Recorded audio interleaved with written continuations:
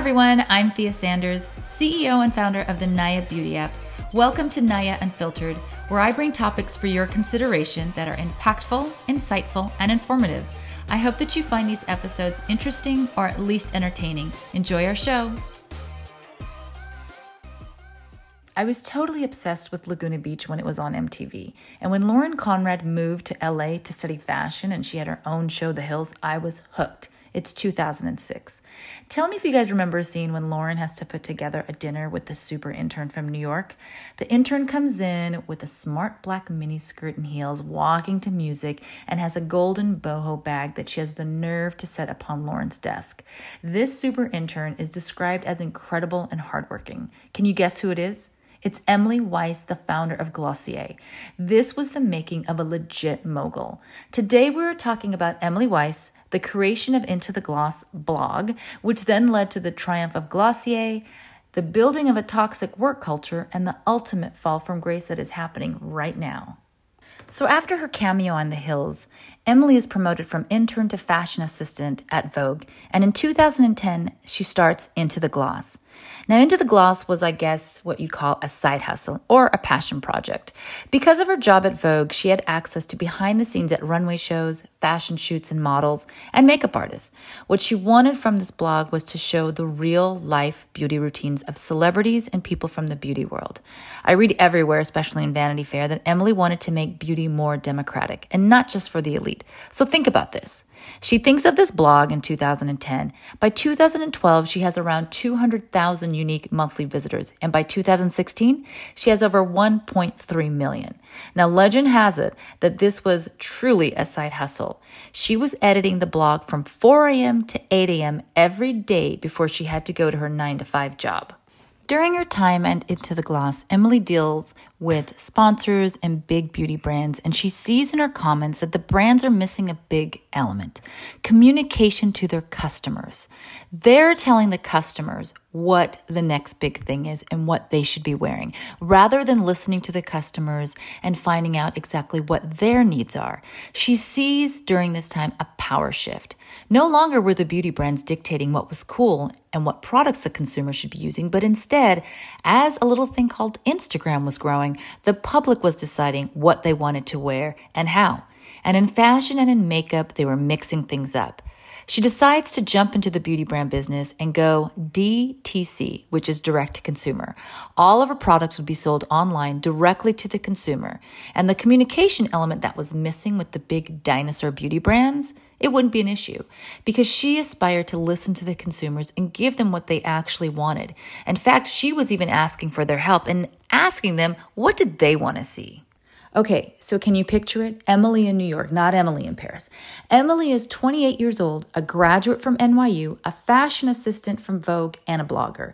She hits the streets and starts pitching to venture capital funds, VCs. Now, when you start thinking of pitching to VCs, you might think of Mark Zuckerberg, Facebook, Uber, tech bros, right? But oh no, this is a woman who is on the verge of the next great beauty idea. So Emily is out there pitching to 12 VCs, and 11 say no.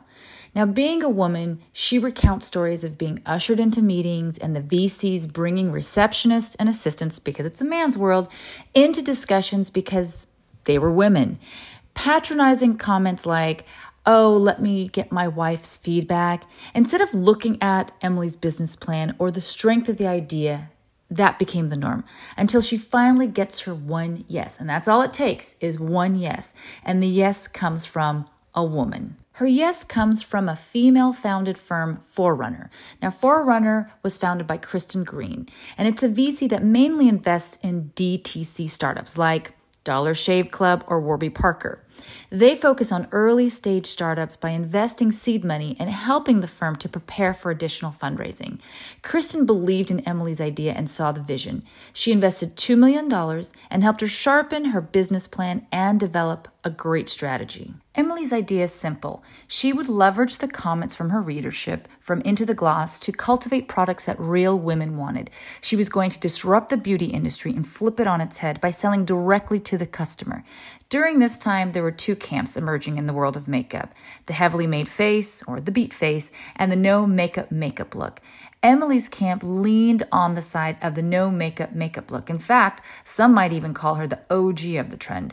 Minimalism was her trademark, and it was the direct opposition of the Kardashian clan of the beat face. Remember, Emily is really social media savvy. She's been running the blog for over 5 years. She knows how to engage with the readers, and she has her own focus group by way of the comments. For instance, Emily once wrote a blog post asking her readers what was their favorite face wash. And after receiving hundreds of comments on both the blog and on Instagram, this helped her to develop Glossier's signature milky jelly face wash.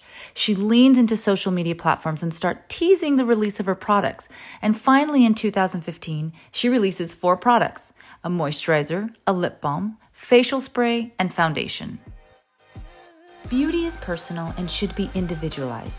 That's why I created the Naya Beauty app. Naya Beauty app allows one-on-one makeup tutorials with vetted makeup artists that are virtual. A user can have a virtual lesson with any of the professional makeup artists that are listed on the app. Just download the app and answer a brief questionnaire so that you can be matched with a Naya Pro and start learning. This is the opportunity to ask all the questions you've wanted to ask. Your Naya Pro can even reevaluate your makeup to help you refresh your look. You can find the Naya Beauty app on your favorite app store. Download now to receive $5 off your first session. So the release is a hit. Everybody loves it. And according to talkroot.com, there are 3 reasons why Emily's Glossier succeeds right out the gate. Number 1, social media. Now remember, Emily is a pro at creating content because of her first baby, Into the Gloss. She knows how important hitting directly to the consumer is. So she leverages her already growing followers from Into the Gloss and starts marketing to them on all the social media platforms. So unlike her competitors who are marketing in traditional ad space like TV and magazines, she's spending far less on the social media platforms like Facebook, Pinterest, and Instagram. She creates a community on these platforms and starts engaging with them. You know how important it is to engage with your followers? Well, she's doing this. She's asking questions and getting feedback and getting to know what exactly it is that the consumer wants. She makes the community feel like they really have a voice and they are contributing to the brand. Now, number 2, building the right product. By engaging with the public and creating that community on the social media platforms, she's able to listen to what the public really wants. She wasn't building the brand for herself, but what the public wanted. And the final piece, number 3, branding.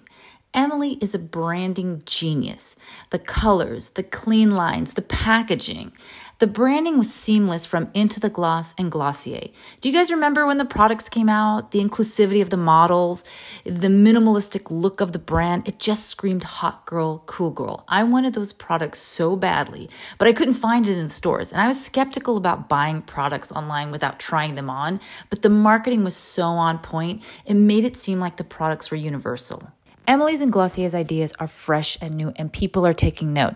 So not only are they leveraging their social media following, but they're also not playing by the rules. So take, for instance, their VP of marketing had no marketing experience at all. They actually decided to go with someone who had experience in finance. Glossier was everyone's darling. Everyone wanted to be the Glossier girl. When the cult favorite Boy Brow Gel came out, the waiting list grew to 10,000 strong in 2016. I mean, imagine this. She just released her 4 products in 2015, and a year later, she has a waiting list of 10,000. Basically, Emily could do no wrong.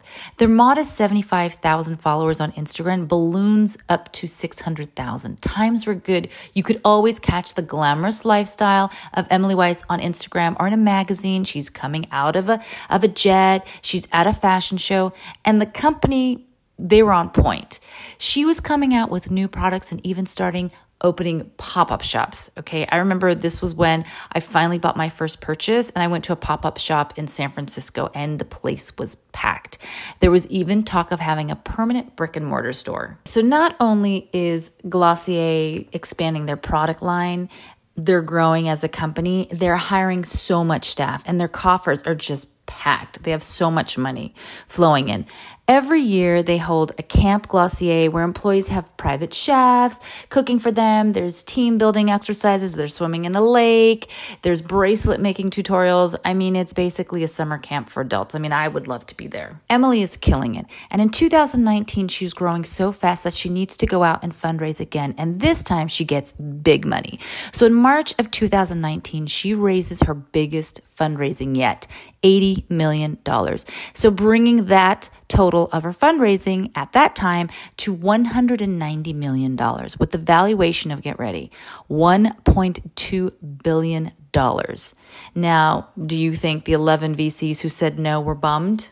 Yeah, I think so. 2019 started off as a great year for Glossier and Emily, but remember, COVID hit.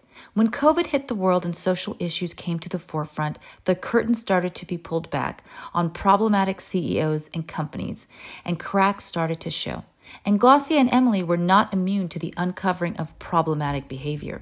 In our next episode, we talk about the fall from grace and Emily Weiss stepping down as CEO from the juggernaut that she had created. Hey guys, thanks for tuning in to our first part of the Glossier Rise and Fall with me, Thea Sanders. You've been listening to Naya Unfiltered with me, your host and producer, Michaela Rogers. See you next time.